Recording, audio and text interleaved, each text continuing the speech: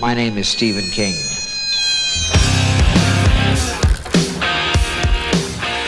The ice is gonna break! Red rum! You guys want to go see a dead body? Well, sometimes dead is better. Hello and welcome back to the Kingcast. My name is Scott Wampler. I am joined, as always, by my co-host, Mr. Eric Vespi. That's me. Okay, I stepped on your line a little bit. I'm sorry. Oh, shit. That. His name is Eric Vespi. He is my the legal co-host. name. Yes, his given name. We have quite the episode lined up today. Our guest is the famed poster artist who has worked for Mondo, Guillermo del Toro. He's done gig posters for Nine Inch Nails, Foo Fighters, Dropkick Murphys, Bruce Springsteen, on and on and on and on. He is also the creator of the $1 grilled cheese truck, which you may have heard tell of on twitter.com. He's also the designer of our logo. I should add that. And we very much appreciated that. Ladies and gentlemen, welcome to the Kingcast stage, Mr. Daniel Danger. Daniel, Hello. how are you doing? I'm doing great. Excellent. I'm in my cold basement. I'm good. Yes. How are you enjoying our pandemic? Going good up there? Well, you're out in the middle of nowhere, right? Yeah, we're deep in the country.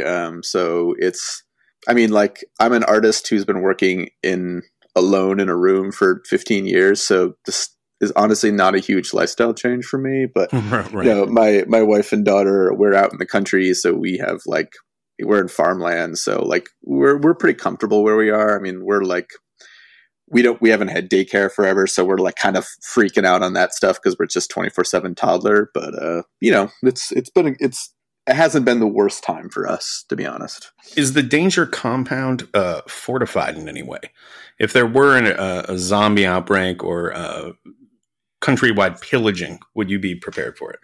Well, because we live in the country, a lot of our neighbors have machine guns. Mm-hmm. So yes. we don't have machine guns, but the people around us have machine guns. So I think if there was a thing, there's at least a first line of defense. The zombies their numbers would get reduced before they got to us. Okay, so you're counting on the neighbors. I'm counting on the neighbors with their machine guns. Fair enough. Do any of them have bazookas in their basement? I don't know. A couple of them do, I bet. A couple of them do. If there's one thing I know about people who collect guns is that they have guns they haven't told you about. You're right.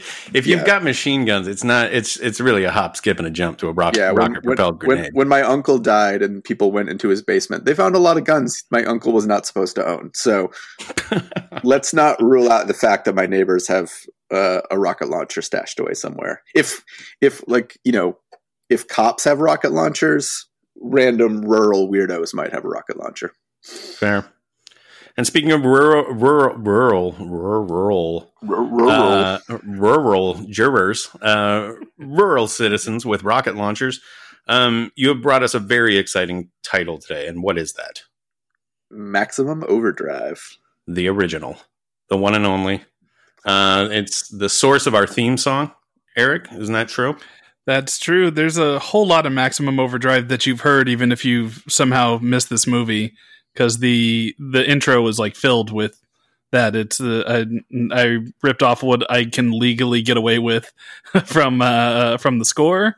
That's the guitar riff you hear, and then the opening with Stephen King trying to be intimidating and just sounding nerdy as hell. Yes. My name is Stephen King. That's from the trailer for Maximum Overdrive, which is a movie that he, of course, directed as well as the only movie adapted. He directed. Yes. Right, for a reason. One and done. That's Stephen King. Go out on top. But yeah, no. But that trailer was all he's all over it. It was like Hitchcock. So it's half of the footage is him just standing in a smoky room talking about how I'm big and famous, and now I've made this horror movie. And of course, when I was thinking of what our intro music should be, I knew I needed to take some sort of soundbite from that. Only appropriate to have AC/DC on the front of this motherfucker. And we're going to get to Maximum Overdrive in a minute, but before we get there, Daniel, can you walk us through your Stephen King origin story? When did you start reading King, watching King movies, what have you?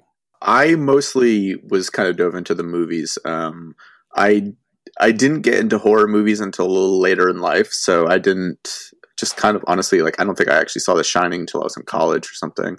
But Maximum Overdrive was like a staple of my childhood, because my family traveled a lot and we were on the road a lot, and we would stay in, hotel rooms and whatnot. And we didn't have cable at home, so watching cable like in a hotel was like a treat almost. And because of the nature of why we were traveling, which is a whole other story, we were usually getting into a hotel room late at night. So we were watching. Yeah, we weren't not on the run. So we were watching TNT at 11 o'clock midnight or whatever, and so Joe Bob Briggs, and we would watch that. And anytime we saw that Maximum Overdrive was on, my brothers and I would like freak the hell out, because if you're like a 8, 9, 10-year-old boy, Maximum Overdrive is like perfect, because it's just so stupid. It's just, there's the Green Goblin, which I knew what that was, and things get blown up, and Emilio Estevez there, and he was in Mighty Ducks, and that's all you needed. Yeah. Pat Hingle. Kids love Pat Hingle. Yeah. The voice of Lisa Simpson as a 22-year-old. That's yes. Yeah. So like that was just like, it was like the perfect dumb movie for like a kid to get excited about, and like it became this kind of like a weird source of joy, where it was just sort of like you turn on a TV and Maximum Overdrive is on, and you're like, we're watching the rest of this. But the thing that I will say is that, which is really, really, I've noticed has been a really common theme in my life, is that because I never had cable, because we weren't a family that really went to the movies, most of my experience with movies is the TV cuts of things. So I've seen Maximum Overdrive a zillion times, but I only ever saw the basic cable cut of them.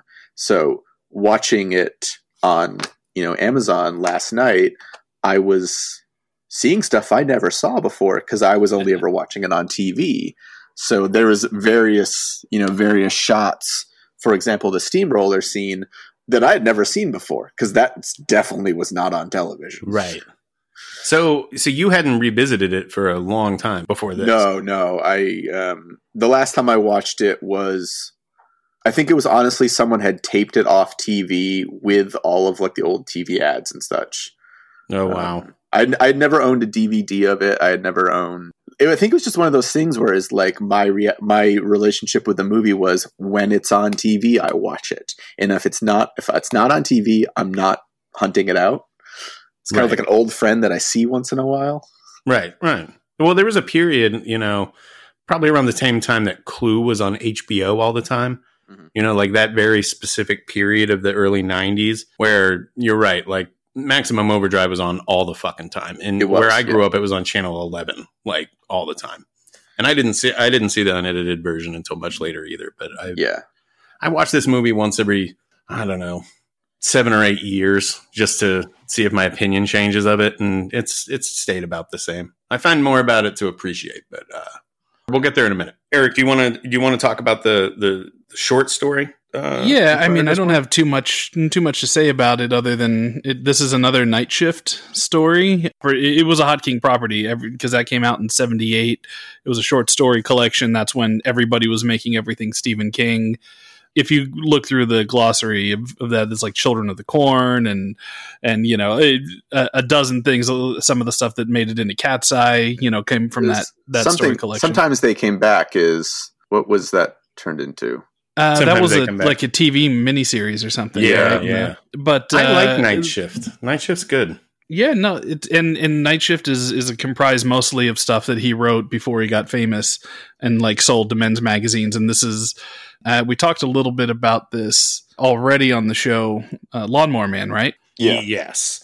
This was one of like the short stories he wrote and sold to a horny magazine. It was, this was published first. The short story is called Trucks, by the way. And it was first published in 1973 in Cavalier.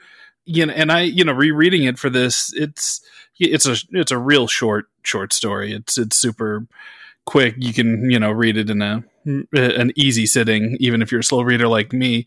But what really kind of struck me about it was that, like, I'd forgotten that it starts in the middle of the action, because the whole story is that somehow all the machines have gained sentience. In the short, it's actually more specifically automobiles. Yes, stuff. Only vehicles, it's only vehicles, and at the beginning they think it's just trucks, and then they start seeing other cars and stuff.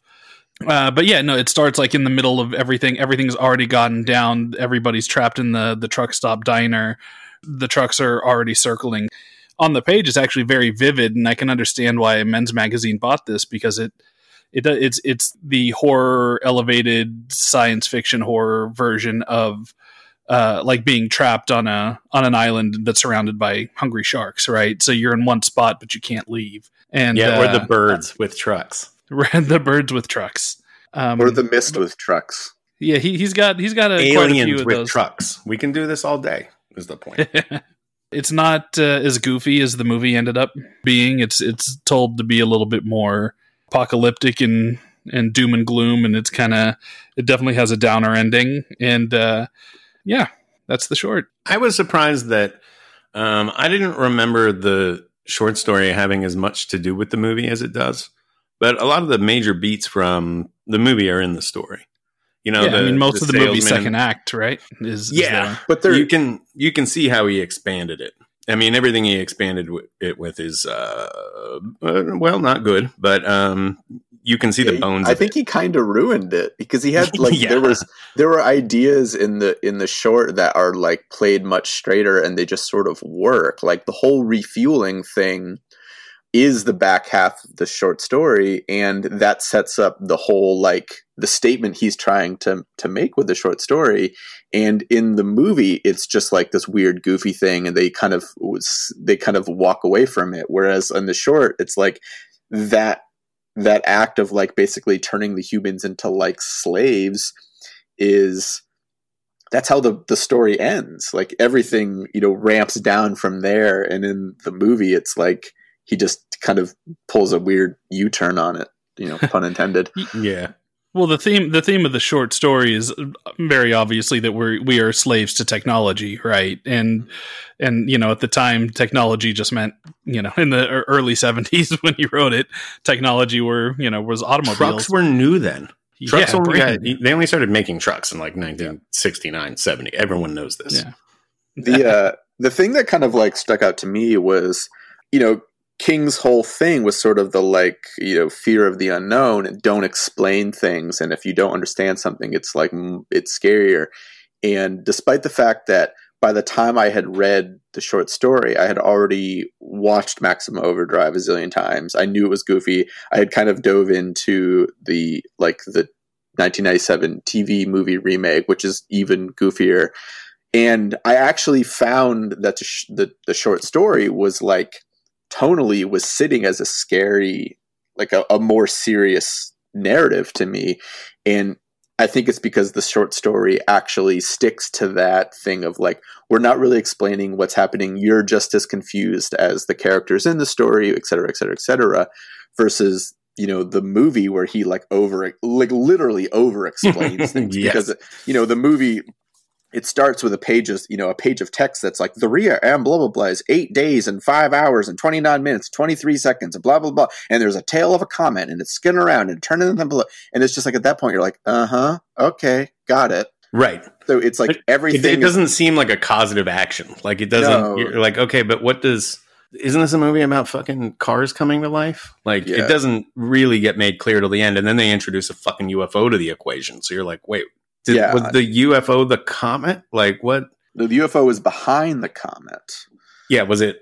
Maybe it's like on a little leash or something. Yeah, it's like the short story functioning in this way that's just sort of like it's much more focused in that these are trucks, these are cars, they're vehicles, and everyone who's ever driven a car knows the feeling of intimidation of, like, tractor trailer trucks, because they're so imposing, and there's a reason everyone scoots around them and tries to get away from them. We already exist in a universe where we're very familiar with our fear of trucks, but the moment you you go beyond that and you start being like, let's make a scary vending machine. Like it just goes out the window. Yeah. It just doesn't work anymore. Like you've taken that really real human experience and, you know, which has kind of been turned into this kind of scary short story, and you just you make fun of it, and then it just, the moment you kind of make fun of it, it stops working.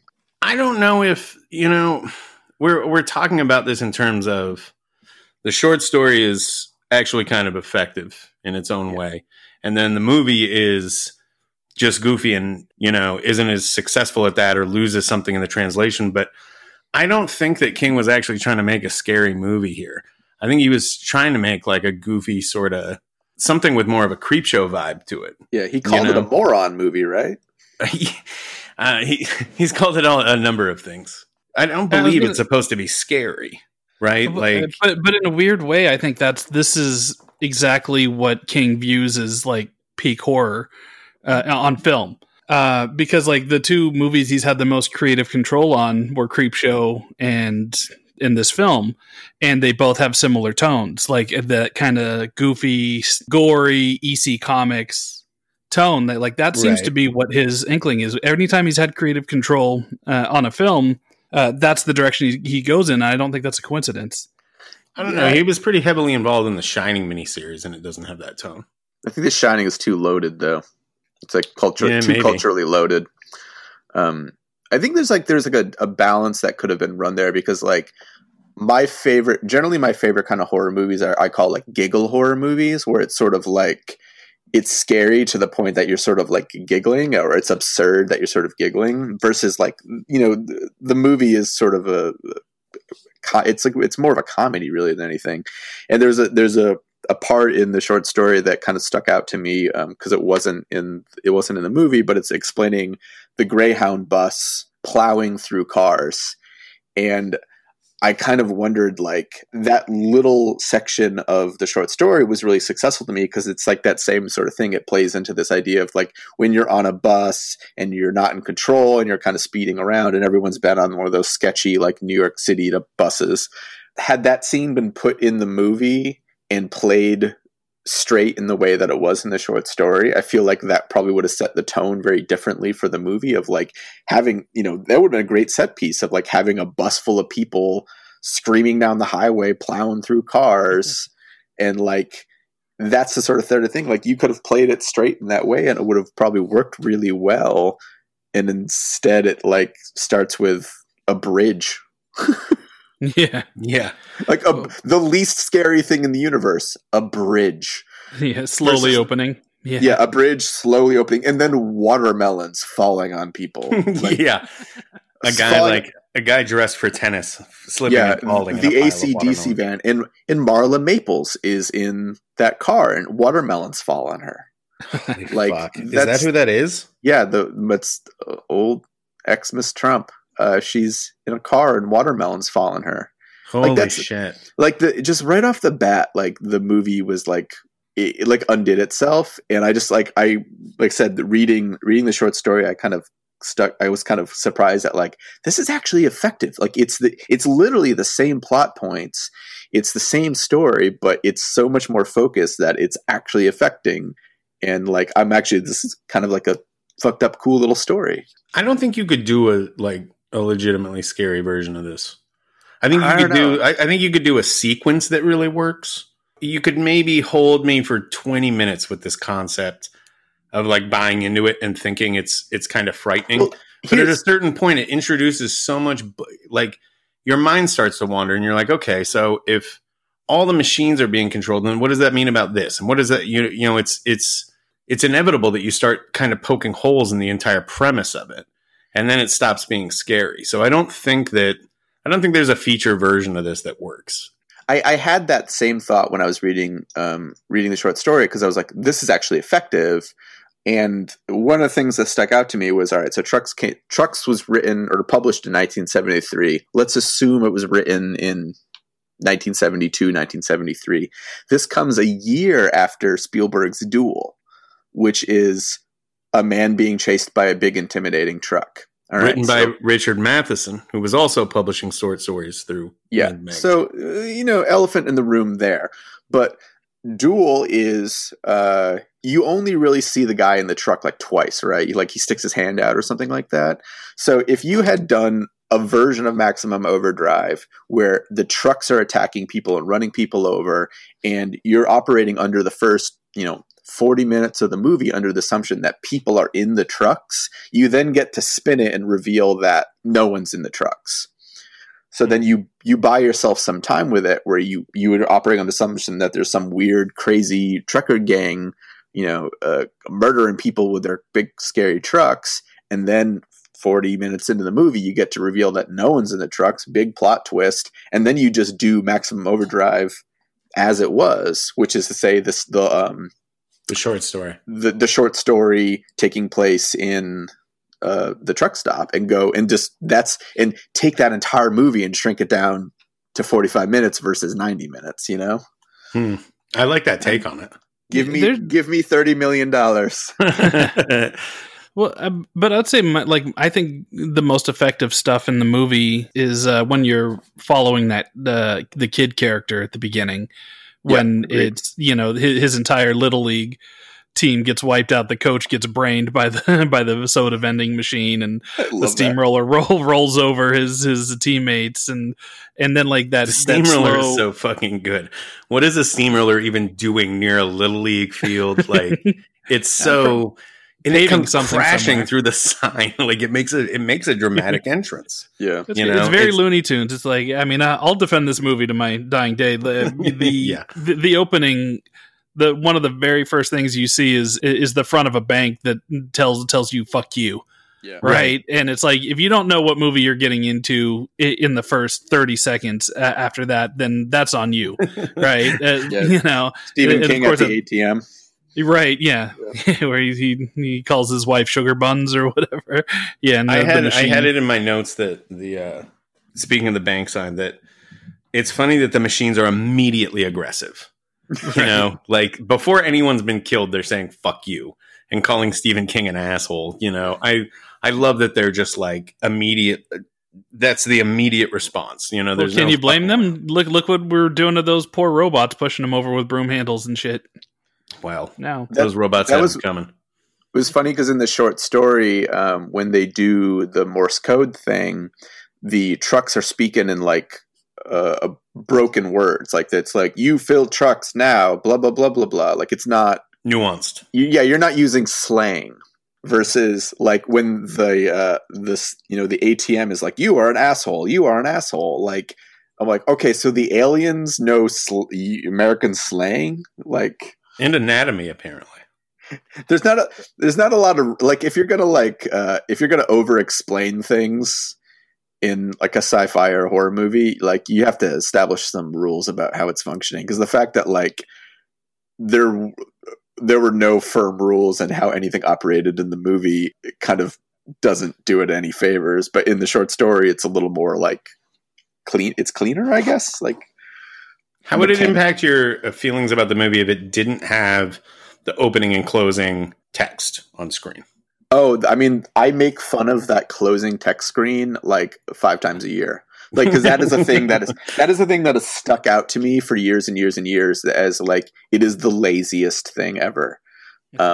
Because the short story ends in a way that I think is effective. Like it ends with imagery that like you could cut to, and it's like, oh yeah, what an ending! Like, yeah, film the tearing down of forests and the factories by like with blue collar people chained making trucks and all that. Like end with that imagery, and you've got a cool ending.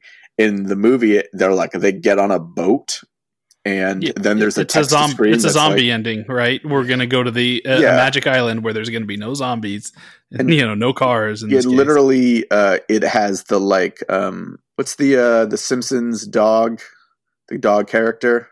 The Santa's Little Helper? No. When Itchy and Scratchy introduced Poochie. Yeah, remember when there's this scene where it's like Poochie went back to his home planet. Like that, in a sense, is like almost like unintentionally making, or maybe it's a direct reference. I don't know. Unintentionally making fun of that scene in Maximum Overdrive when it's like it was a UFO behind a thing, and okay, bye. Like yeah. It's funny because there's at no point in that movie anywhere do they ever make any references or hint at it's a UFO, or like the UFO reveal serves no function whatsoever. No. Well, it gives sentience to the comet, I guess. It gives like purpose to the thing. Although, if I'm an alien, this is the worst fucking plan I've ever come up with. Like, okay, we're going to park in orbit, and then what we're going to do is take over all their machines and pave their land masses. And then what? We'll have a big parking lot. Like if they, what are the aliens trying to accomplish? If that's, if we're going by the same standards of the short story and some of the stuff described there, like, what's the end game? To just have a bunch of trucks in a fucking world-sized field of concrete? It doesn't make any sense. The short story, it's effective because they've just sort of established that the trucks are the entity. But when you bring in aliens and a UFO and a comet speaking through the trucks, it doesn't work anymore. Right. Raises a number of questions. It doesn't make sense. Yeah, I've always hated / loved that final text screen because it doesn't help anything. I think the movie might be stronger for it if you removed it, but I also think having it on there is part of the charm, so I wouldn't want to lose it. Yeah. Well, but I mean, the whole point of the reveal of the UFO is the gag that he makes about the Russian weather satellite being armed with nuclear warheads and space lasers and stuff, right, to destroy it. It's like that, that underlines the tone and silliness of the entire thing. So, like, I've never had a problem with it just because that's the movie that's established. The movie that you guys are talking about is maybe a better adaptation of the short, but it's not obviously what they set out to make. Right, I agree with you on that. Yeah, and to me, that's why I have a problem with people saying this is a bad movie. Listen, of course it's an over the top movie. Of course, it's the lady screaming, we made you, is like doing her like craziest, like pre Nicolas Cage crazy performance. I love that happens twice. Yeah. She's real caught up on that. Yeah. But that's the tone of the movie. Like, I judge a bad movie is a movie that fails at what it's trying to do. And I think Maximum Overdrive, from the very first scene to the very last scene, is telling you this is all just goofy fun. Enjoy yourself. Okay, I'm with you up to a point. I think for the first half hour or so, it's definitely delivering on that, and I'll go to the bat for that half hour all day. But then once the action starts centering around like the plot lines between like Yeardley Smith and her husband, or Emilio Estevez and Laura Herring, like, I don't give a fuck about any of that. And also the pacing of it is so bad that it becomes a legitimately bad movie, and it stays that way for basically through the end, with like brief moments of relief where like kind of a cool thing happens. But what is the final set piece of the movie? It's them staring down the truck and shooting it with a rocket launcher again, something you've already seen 30 times, because apparently they had 100 rounds of rockets underneath that truck stop. By the time the final showdown happens, we've already seen trucks blow up from rocket launchers 5 or 6 times. Yeah, I mean, I'd say the big finale is the escape. It's him blowing up the machine gun truck or the machine gun cart or whatever that thing is. Yeah. And that like escape and people dying and not making it. The rest is again, it's the zombie movie formula. It's like there's the escape from the mall, and then there's the coda of getting to the helicopter, getting to the boat, and that's kind of that moment. And you have the one last scare with the face of all the trucks, the Green Goblin one. Yeah, but that's like a missed opportunity there, because you see it coming up the highway as they're making that line down. They're working their way to the marina or whatever the fuck, right? And so it cuts from them going through the grass to the highway where the Green Goblin is like roaring up the highway, and you're like, oh shit, he's going to catch up to them. And then they sort of take a moment and they like huddle down with their guns. It's half a mile from here or whatever the fuck Emilio Estevez says. And then they make it. What it really needed was like a shot of the fucking truck like coming right up to the end of the dock or something, as they made their getaway. And that's just not in there. the Green Goblin truck like barreling off the dock, trying to ram the boat or something. Yeah, that would have been. I mean, give it the Tremors ending. Yeah, do it like the Jaws, like do a kind of a Jaws thing. Instead, it's just like the truck is just parked there, and they shoot a rocket at it again. Yeah, it's just. Well, they were probably running out of money by that time, so like or cocaine. One of those things I kept thinking about was like, in Voltron or Power Rangers or anything like that, where it was like they go through the various steps of like we'll fight them with our tiger robots, and then we'll do blah blah blah, and then we'll do this, and it doesn't work, and then finally let's call it a big giant sword, and then the big giant sword comes down, and then they attack, whatever, and they win every single time. It seemed like what was happening here was that they were just sort of like, well, obviously trucks can die by rocket launcher, so let's go to that immediately. And like it just sort of set the bar of like they knew how to defeat the trucks from 20 minutes into the movie, and it never was able to recover from that, because it was hard to feel like they were in any real danger because they had apparently a basement full of rocket launchers that were well established to destroy trucks. Perhaps we needed a scene somewhere in there to communicate that they had a limited number of rockets. That did not happen. Yeah, it did not happen. Yeah, you definitely have a point there, and as somebody who's again an unabashed defender of this movie, even as a kid, I was like sitting there when the machine gun thing comes out, going, "Well, you got like grenades and a rocket launcher. Why don't you just take that thing out?" You've already established that the big. It's a pretty rinky-dink little thing too. It's like a mine cart with a fucking a machine gun. The same sort of things is that like in Daniel Danger's telling of this story, what's going to happen is that the manager has kept all these weapons secret. And then he gets killed at some point, and they like get his keys or whatever, and then they discover the armory underneath the truck stop an hour and 20 minutes into the movie. So at that point, they've been trying to fight them with whatever means they have kicking around, and then an hour and 20 minutes in the movie, you have like, all right, fuck it, we can do this. Right. And then you kind of battle from there. Instead, I mean, I wrote down on one of my notes that was just sort of like rocket launchers ? And it was like one of my first notes, because they introduced the rocket launchers like almost immediately. Right.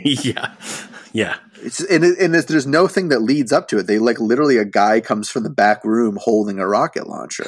So you're pitching basically like the big third act finale. Like I'm picturing a Michael Bay spectacular where they exit the fucking gas station. Now they're now all armed to the teeth, up to and including the kid, and they're just laying waste to these fucking trucks as they're coming up. Yeah. That would be rad. And then they get to the marina. Yeah, totally. I'm going to cycle through the pitch again. We're going to take a bunch of the opening segments of the short story and combine with the opening segments of Maximum Overdrive. And we're going to have a bunch of like Final Destination opening sequences right off the bat. Like the first 20 minutes are like those kind of crazy things happening. Everyone, the various characters coming from their various directions and meeting at this truck stop.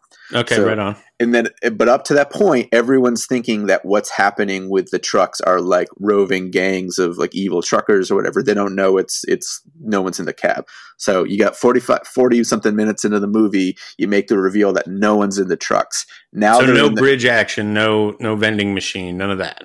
Pure truck action. I would keep the steamroller. I would keep I'd probably lose the bridge.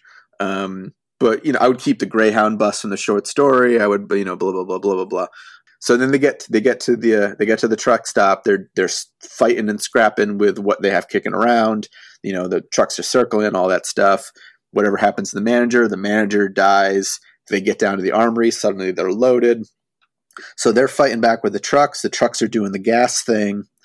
And then, I don't know, they run out of ammo, something like that. Like, do you parallel, like, the trucks running out of gas versus them running out of ammunition? I don't know. There's a movie in here somewhere, I swear. I think you could have it where when they come out of the gas station and, let's, for the sake of discussion and because the sky's the limit, let's say there's 6 survivors at that point and all of them have rocket launchers. Yeah. Okay. And each one of these rockets they've got like 3. So they've got about 20 rockets to work with.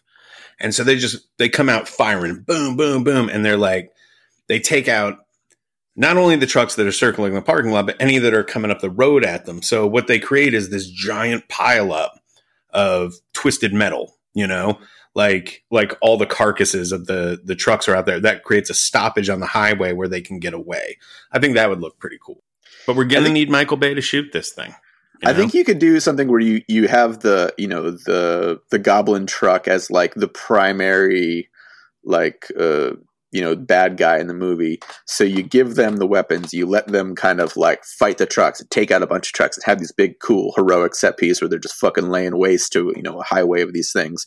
But eventually they run out of ammo. Then you can introduce the aspect of like, what works from the end of the short story, where the trucks are like, you will refuel us, you will be our slaves, you will repair us, blah, blah, blah, blah, blah, blah. And then end the movie in the same way that the short story ends, not the movie, because the movie ending is stupid. And the short story ending is like kind of, nihilistic and great. And I got a note here. I think you combine the movie ending. I think they do get to the marina. I think they create a roadblock for themselves. I think they have another encounter with the goblin right before they get to the marina and somehow take it out, perhaps with the power of friendship or love. And then they get onto the boat. Yeah, or jet skis. And then they get onto the boat. Then they start going to the island, and then you see the airplanes. So they realize they're still kind of fucked, even if they get there. I feel like we have to get a meeting with someone. Yeah, this will work. Yeah, we pitch our 2020 Maximum Overdrive film. Let's get Flanagan back on the phone. He can do anything. Do you guys want to hear a rumor that I heard about this film that might be super apocryphal, but it could also very well be true? Hit me. Yes, please. The backstory of this is I love this film so much I own a 35 millimeter print of it. Nice. And I screened it at one of the Alamos many, many years ago, and this is a private screening with friends.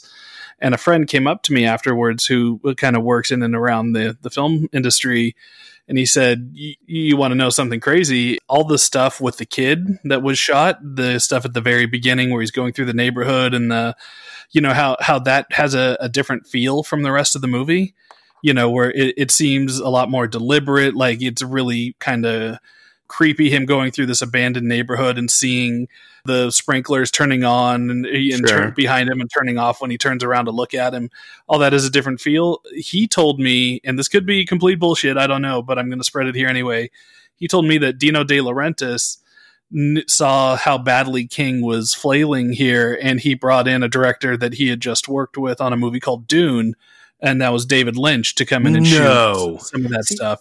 That's weird. Fucking crazy. No, because you were telling that whole setup, and I was like, oh, I know this rumor, and it was like, but you ended it differently than what I had heard, which was that. What did you hear? I had heard that Romero was on set. I was going to guess Romero. He was on set as a friend of Stephen King, and then was like Stephen King. I'd heard that Stephen King was asking him for advice on scenes and shots, and then just by nature of him being there, Romero was just sort of like, oh, I'll join in, I'll talk, and he was like helping direct that stuff. But I hadn't heard the Lynch thing, but oh my god, this is blowing my mind, because you know what? Blue Velvet was in production when this movie was in production, right? And in the same state, right? I don't know. Isn't that? I think that's actually addressed in Maximum King. Yeah, it comes up oh man. And for people listening, what is Maximum King? All right, so Maximum King was it a Blacklist script? Yes. Okay, so Maximum King is a Blacklist script that's like a comedy about the story of Stephen King writing and directing Maximum Overdrive, but it's told really over the top, and he's just like high out of his mind the whole time and having hallucinations where the characters from his other stories and movies are like in the room with him talking, and it's so good, and it needs to get made, but it never will because no one would ever agree to this. It's a fascinating thing. It's to this day the best spec script I have ever read. I've read it a few times now. I reread it just before we recorded today. The guy that wrote it, Shay Hatton, was Shane Black's assistant for many years. He's now working on a John Wick spinoff called The Ballerina. But this was sort of his calling card. He wrote this script, ended up on the blacklist, and it sort of propelled him upward. It's so good. But there's no way you could make this movie. You know, Emilio Estevez is a character, King is a character, fucking Demi Moore is a character in this movie. It says in the script a few times, like at one point it says the Jack Nicholson version of the character or someone who looks like him. Yeah. So I think he's like, even in the script, he said like it's sort of implied that like you could get away with sort of like fudging this. But I found the section that we were talking about where Stephen King is talking to Dino, and Dino says, "Another production of mine is shooting here. This is why we shoot you. You shoot your movie in North Carolina. I tell you this 200 times." Stephen King says, "What's the other movie?" Dino says, "It's called Blue Velvet." Stephen King says, "Interesting title, not to my taste, but it's undeniably evocative." It's if you can get your hands on that backs up the rumor. Yeah, maybe. A little bit, yeah. You know, because that's got to come from somewhere, right? You're not going to just casually, you know. Yeah, I can tell you the guy that told me like was like, "Oh, I heard this from a friend of a friend of a friend." It was just like, I heard this directly from somebody who would know, and whether or not it's public knowledge, whether or not it's exaggerated in any form, I have no idea. But ever since he told me that, you know, every time I watch the movie, I kind of pay attention to that sequence, and it really is unlike anything else in the movie. Just in terms it definitely has a completely different feel, and it's even shot differently too. Right. It has a bunch of like great attention to detail. It's kind of like they do it like how Edgar Wright would later do like the walk in Shaun of the Dead, the walk to the grocery store and back, with, you know, there being stuff in the background that the character is not seeing. You know, great attention to detail, like, you know, the fucking ice cream truck. I love that ice cream truck. I love that ice cream truck because it's something that's so innocent and cute, and you can tell it's just hit dozens of kids. It's got like a tricycle stuck in its grill, and there's blood on the fender. What is the there's a note that I had made in here. But in that scene, there's all these little kind of vignettes that he sets up, and it's like he walks past that window, and there's the woman like hanging out of the window, and she's like strangled by a hairdryer, which I don't quite get how that works. Every scene is telling a story, like the dog with the RC car stuck in its mouth. Yeah. Man, I'm never gonna stop thinking. Fuck this show. We need to start a new podcast. It's basically like Serial, only getting to the bottom of the fact that David Lynch direct part of Maximum Overdrive. I'm never gonna stop thinking about. We just need to figure out if he was just ever on set, because there's a difference between directing and like, was he just sort of there and like took over the way that like you hear that all the time of like, you know, people visit sets and they just sort of end up sitting down and like making calls. Yeah, but this is like a whole sequence. You know, this was. It's noticeably different. I had this. It stuck out to me too when I was watching last night. Of like, you know, anytime there's a drastic like change in voice, if you will, like right, you go, oh, it's like a little bit.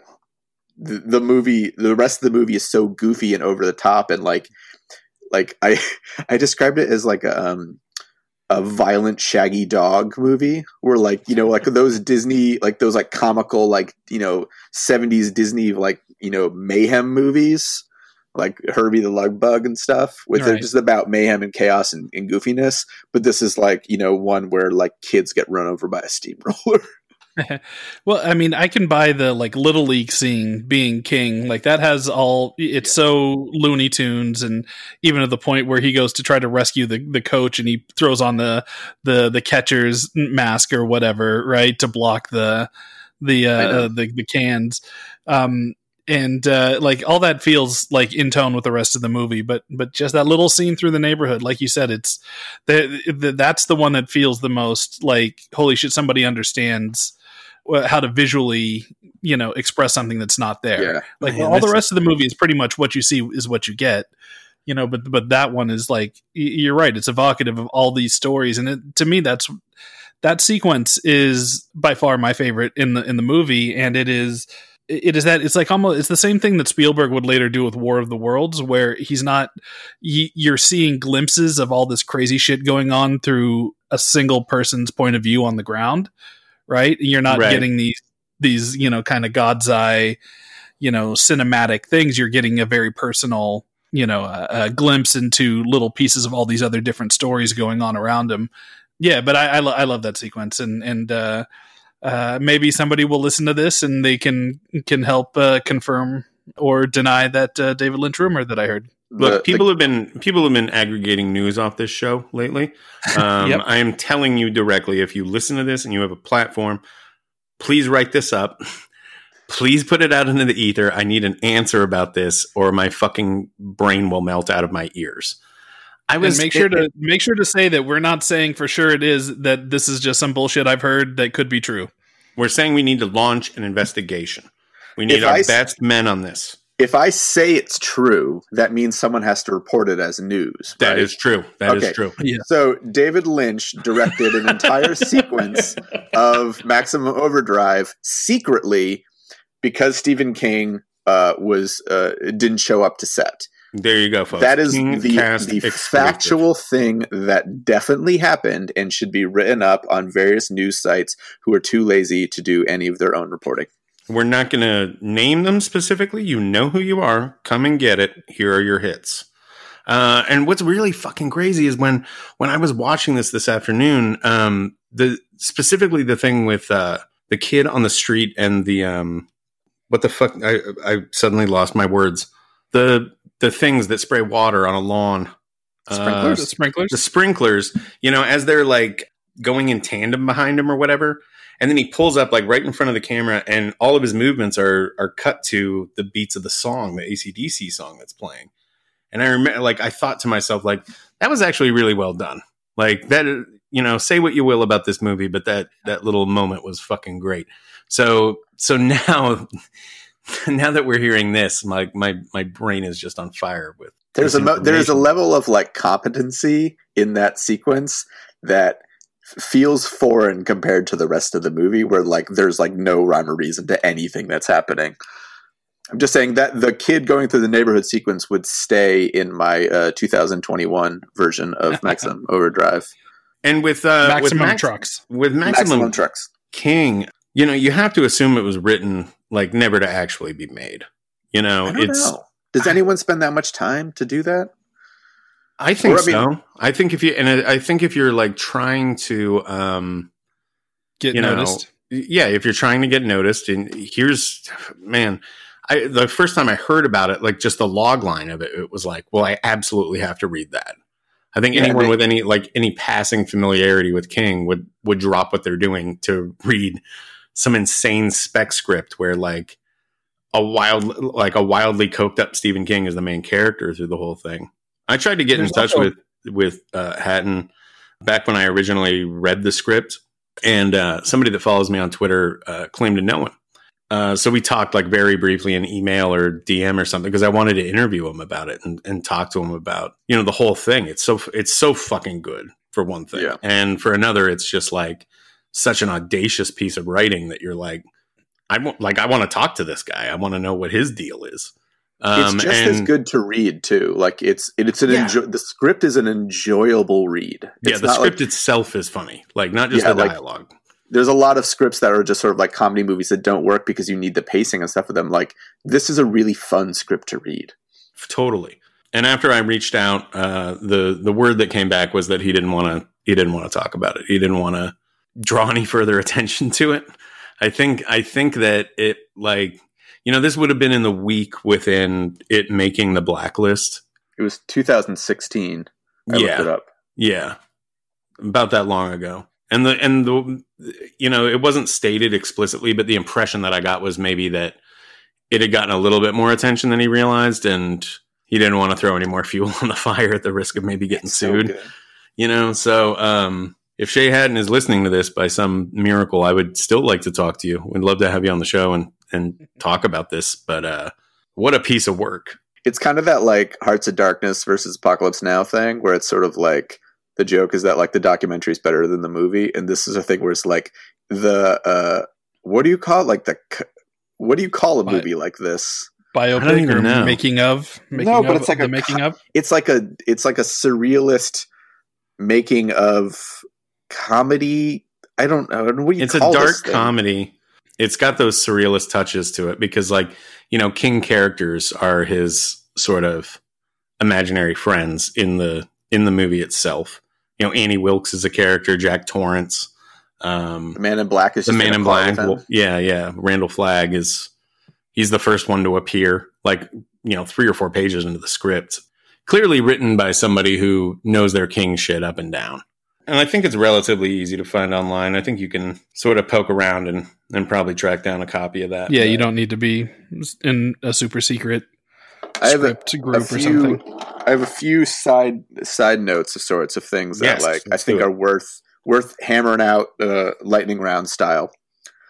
I love the idea of AC/DC getting approached to not only like write the music for this movie, but write a score for this movie. Right. And the image that just popped into my brain, because whenever you think of like movie scoring, you think of some guy like doing slow string sounds and orchestral builds and all that. And you think of like any time in history where like a rock musician has been tagged to score a film, let's go like Johnny Greenwood, they tend to go towards the appropriate mediums for film scoring of like orchestras and strings and all that stuff. And I just like the idea of like AC/DC being like, all right, what, and they're like, the music supervisor for the film being like, all right, what do you got? And they're like, all right, we got this riff. And they're like,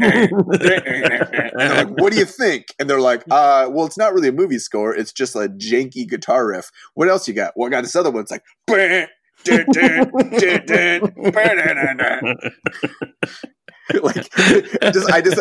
I kept envisioning this sequence of them like not understanding what a movie score was and just dumping out boring AC/DC riffs.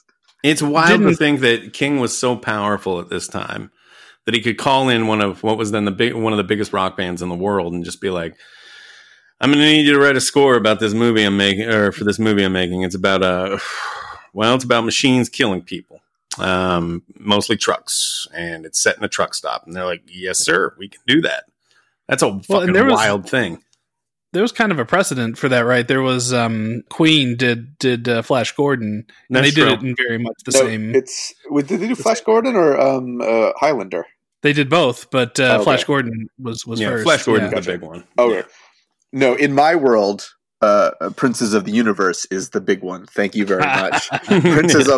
Queen's Princes of the Universe is fucking incredible. It's one of my favorite songs of all time. Which oddly would be more fitting in Flash Gordon, actually, than for real than it would be in Highlander. I love the video. I've wanted to draw the music video for that stupid song. Oh, it's the best. I have one here in one of my favorite little bits of trivia about this for people. A very young Giancarlo Esposito is in it. Yes. Who's Gus Fring, famous for being Gus Fring in Breaking Bad. And he is the dude that says "Yo mama" to the his only line, as far as I can tell. He's got a great little sequence in there. In the little truck stop arcade that we only see that one time. Really, he steals in the short story. They break open a vending machine, steal cigarettes, which was just weird that like they took that part from the short story and gave it to him in the movie as this completely separate character. Yep. The first black character introduced in the movie, by the way, introduced looting a place. Don't we see Frankie Faison, who's the actual driver of the Green Goblin? He's introduced before that scene. I would have to go back and rewatch, but as I was watching it today, I was like, that's a little bit of that tone deaf racist shit. I mean, for sure, that's there no matter what. But Frankie Faison also, he's in the Langoliers. He's one of the guys on the plane. Langoliers. Yeah. So he's got some Stephen King cred. Another interesting thing about this one is that it blinded the cinematographer. There was an accident on the set of this thing. They were filming a thing with a lawnmower coming down a driveway or a ramp or something, and King wanted it to look more threatening, and they removed some of the whatever sort of safety protocols they had in place. And the metal blades of this thing struck the platform that the camera was sitting on, and a chunk of the wood went into the cinematographer's eye. And he ended up losing the eye, suing for $18 million, and then settling out of court. And he only made 2 other movies the rest of his life, neither of which you've ever heard of. What a thing to have on your conscience if you made this movie. I was going to say we should that should also feed into the whole David Lynch thing, because if we are correct, that would be part of the David Lynch sequence, not the Stephen King sequence, right? The lawnmower chases the kid in the neighborhood. Ooh. It depends if King was managing that particular gag or not. You know, the whole just because maybe that's why it's a conspiracy to cover it up. They don't want David Lynch doesn't want his reputation. I don't think King would have just taken the bullet on that. You know, I think he probably would have voiced something, but just because it's a gag within the sequence doesn't necessarily mean that. That's true. You know, we don't know that Lynch shot every part of it. I can totally believe the thing with the sprinklers, though. You know, I'm on board with this conspiracy theory. What else have we got? My other Thunder round is a little moment in the Emilio Estevez love scene that was very strange, and I don't know if either of you caught it, but after they have sex, Emilio Estevez, while talking to her casually, is rubbing sweat off her head and licking it off his fingers repeatedly. This is referred to in Maximum King, too. Yeah, he's just licking. He's not like licking her face. He's like wiping it off with his hand and then like licking it off his fingers. It's so fucking weird. Yeah, man. The 80s. A lot of cocaine. A lot of cocaine. That's the crew. We talked about them making the movie and intending to make the movie they're making. I will say that is true for most of the filmmaking team, the producerial team, most of the actors, especially the lady who plays the waitress, who has her big, we made you speech. But I don't think Emilio Estevez was on that page. He is trying. He plays this thing so damn serious. And it's not. It doesn't feel like he's ever in on the joke. Every single thing that he does is it doesn't have the same tongue in cheek feel as the rest of the movie. Well, he's trying to be the hero. You know. Yeah, I'm sure he was told he was going to be the hero in the movie, and so that's why he signed up. And like, it doesn't really pan out that way. Well, you know, it's hard to compete with that Green Goblin truck. That's another thing. Like, no matter how you feel about this movie, what a fucking great visual that is. Oh, I love it. Yeah. You know, I'd love to talk to King about, were there other, you know, what do you even fucking call that? A facade on a truck? Like, you know, were there other ones they went through and they ultimately landed on that one? Because that's an enduring image. You know, you can show someone a picture from of just the truck with that face on it, and they're like, oh yeah, it's from that horror movie. You know, it's someone. Like, the process of building that thing in the early 80s was not an easy thing either. Like, someone had to money and time was spent on that gag. And I think that's just sort of like a thing of like really indicating to the audience that like, this truck is the bad guy. He's got, you know, he's got there's the goblin face. There's the juxtaposition of it being a toy truck that's like dark and scary. It's like there's a focus on it very intentfully. It's like Stripe from Gremlins. You've got to demarcate one of them, so it's like the leader. Because it's like, if that truck had been, I don't know, for example, the Bic Pen truck prominently featured in the movie, which is the least scary truck imaginable, like, it doesn't work. It's funny, you assume Bic Pens. I assumed Bic lighters. Yeah. When I saw the Bic thing. Oh, yeah. I thought it was a Bic. I don't know, whatever. Bic. I went Bic Pens, and that's what my brain. The Bic family. I just makes all kinds of wonderful products. I just thought of like a truck driving around and like shooting pens at people. There's the toilet paper truck. We know that because one of them blows up. I think it kind of drove me a little crazy, actually, that in the sequence where, like, the Little League sequence, when the soda machine is shooting soda cans forcefully. The part of my brain that's like the uber practical part was like, soda machines are not designed to shoot. They have no projectile system in them. That doesn't work that way. It would just fall out. And I couldn't get over that. Yeah, no, I hate to break it to you. Most trucks can't drive themselves yet either. Or electric carving knives, which are frequently used in diners. Yeah, I love that there was no consistency to the ways that, like, okay, so trucks can operate, mechanical things can operate, like you see like mirrors move and like things, you know, like I said, the the hair dryer that strangles a woman. Like, how does that function? Does it like use its own air blowing as like a projectile to like rocket itself around the woman's neck? Like, the amount of things that like coincidentally just didn't function. Like, if any mechanism can get used, why was that kid's bike not attacking him? Yeah, and why? I mean, Yeardley Smith's car, the young married couple's car, it was fine. That's also a running gag in the Maximum King script, specifically Yeardley Smith's car. Yeah, just to end this on a positive note, I love the way the movie looks. It captures a very specific time and place in the 80s that I sort of remember from my childhood. I'm a little later than this, but it all looked like that to me. Like, that's how I remember the 80s looking. And the truck stop is really convincing too. Like, when we went on that trip to up to Bangor and did like the Stephen King tour, the first place they took us, they were like, well, we're going to go to lunch first, and we're going to the truck stop from Maximum Overdrive. And everyone was like, holy shit, fuck yeah. And we show up, and it was like, this isn't the truck stop from Maximum Overdrive. And in fact, wasn't that a set? And wasn't that in North Carolina? And we started like asking questions to the studio reps, and they were like furiously on their phones, like checking their math.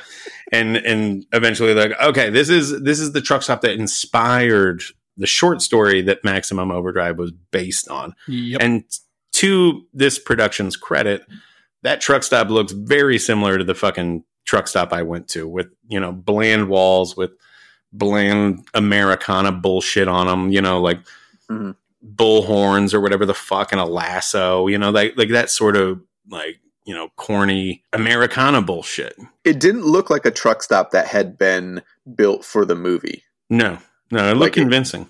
I was actually kind of surprised, because naturally I sort of assume, like, in a lot of horror movies that are sort of like location based, I just assume that they find a place that they can make a movie. Like we talked, Session 9, they found the location and then wrote a movie around it, And right. I just sort of assumed that like someone like, oh, we have a truck stop that's going to get torn down. We've got 2 weeks to make a movie. We can do whatever we want to it. I just assumed that was the case. And when I learned that they had built it from the ground up, I was actually surprised, because it looks real. Like, it looks like a long running, worn down. It's got that bar in it. The bar looks functional to me. You know, a bar is not an easy thing to create on screen. Yeah, one of my other notes was that when they have when the machine gun starts shooting everything, I want to know, was it actually someone's job to, like, did they clear the set and someone came in with an actual machine gun and shot everything up to like get all the bullet holes on the wall? Was that like or was there like one set designer going in there like drilling holes and painting the bullet holes? Like, and probably squibs and fucking squibs, yeah. No, I'm saying, but when once they are shooting everything and there's all the squibs, but there's the whole set where there's the walls are riddled with bullet holes. And I want to know if we're talking about a coke fueled movie production, was it someone's job to just go in with a machine gun after hours and just blow the hell out of the place? Wouldn't surprise me if something like that happened. I heard actually that David Lynch came on set and shot the place up with a machine gun. Another KingCast exclusive. That's 2 articles now that you folks can get out of this episode. Well, this has paid massive dividends, Daniel. You brought us a lot to think about, and 2 very juicy scoops. Yep. In the parlance of our profession. Do you have anything you want to tease that you're working on that's coming up? I mean, I'm in the industry that's shut down. I have no events, no art shows, no conventions, no gig posters, no upcoming movie releases. People can look forward to your weekly contributions of giving us our thumbnails for each episode. Yes, that is true. Here's what I've got coming of my life. Maybe at some point my daughter will go back to daycare and I can function being an adult again. Well, maybe. We'll see. Yeah. And maybe you get that grilled cheese truck going, too. We're all in a holding pattern right now, so I don't know what life is at this point. I'll probably just go back to drawing weird, sad artwork for assholes and continue living in my basement and avoiding the outside world. Sounds great. Well, thank you for joining us today. And, thank you for having me. I don't have anything else to add. Do you, Eric? Nope. I think we covered as much ground as we possibly could. I have one more thing to add. All right, Columbo. Let's hear it. The last thing I will talk about. We briefly touched on it, but in 1997 there was a Canadian television movie version of Trucks called Trucks. It's not a good movie, but there is a sequence which I suggest watching in which a man is killed by a remote control car. And it's just a cute little toy car that like knocks him over and then runs into his head a whole bunch of times until he's dead. It goes on for like 3 minutes and it's hilarious. If you could rip that sequence and upload it, we will tweet it is online. Out. It's online. Oh, is it? Yeah, it's definitely online. You can watch it right now. Please tweet that. It's the only part of the movie worth watching because it's so stupid. And it also, like I said, that movie was incredibly low budget, and this is obviously a low budget thing. All right, folks. We'll look forward to that. Daniel, thank you for joining us today. And I think that's all we got. And that was our Maximum Overdrive episode. Many thanks to Daniel Danger for finally picking the title that I really, really, really wanted to talk about. That a lot of people wanted us to talk about. That's maybe our most requested title so far, do you think? Yeah. Like, oddly enough, like starting this, I thought everybody was going to be demanding It and The Stand and, right. Shining. But yeah, it is. It's weirdly these like weirder, funner things that people really want. I think it's weird that no one's picked The Stand or It yet. And the only thing I can think of, we were saying this to one of our guests the other day, people don't want the responsibility of it because they're so goddamn big. That's right. It's a commitment. If you're gonna do that show, you need to be well read on that material, and you're looking at like 1,000-page commitment. So it might be a minute before we get around to one of those bad boys.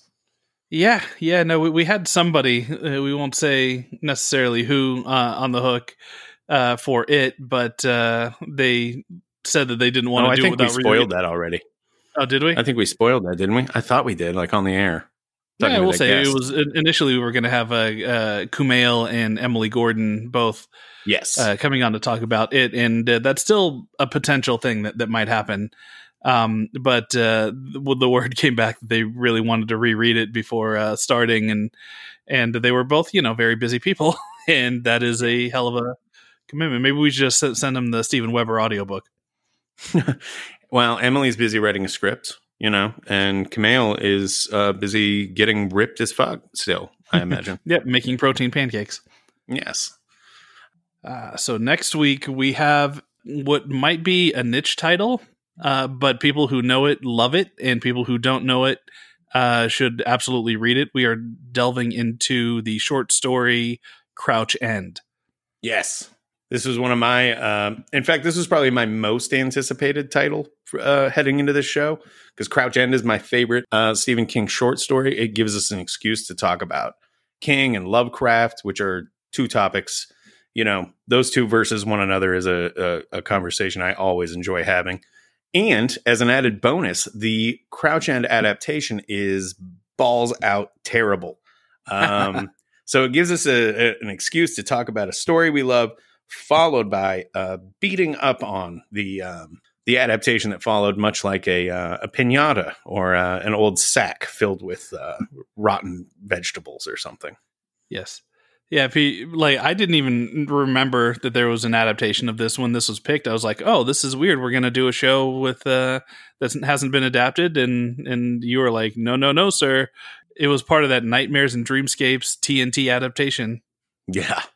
Yes, it most certainly was. If you are not familiar with this particular adaptation, I would tell you, I cannot in good conscience recommend that you go and watch it. If you were going to go about that by legal means, you would need to pay, I believe, like $3 or $4 to rent it from Amazon Prime. And I would instead urge people to put that money towards buying the Nightmares and Dreamscapes audiobook to hear Tim Curry read Crouch End. And he kills that reading. It's one of the best audiobook narrations you'll ever hear. But, it's y'all's life. It's your dollar. You do whatever you want with it. I would absolutely recommend the Tim Curry version, or just, if you have a copy of Nightmares and Dreamscapes laying around, it's a really quick read. I think it took me about half an hour, and I'm the world's slowest reader. It's explicitly King doing Lovecraft, which is so good. He is so fucking good at that. So, yes, definitely seek out the short story in whatever format you can find it. The adaptation, maybe not so much. And then on Friday, that's this coming Friday, we have a new early access episode coming to the Patreon page, the KingCast Patreon. That's right. Yeah, we have our episode on the Langoliers coming to Yes. Patreon this Friday. Yes.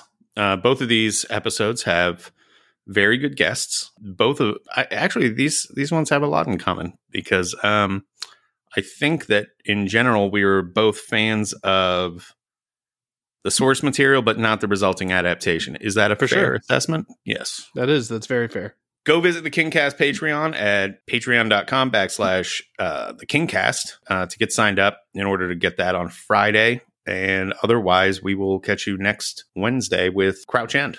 All right. See you then.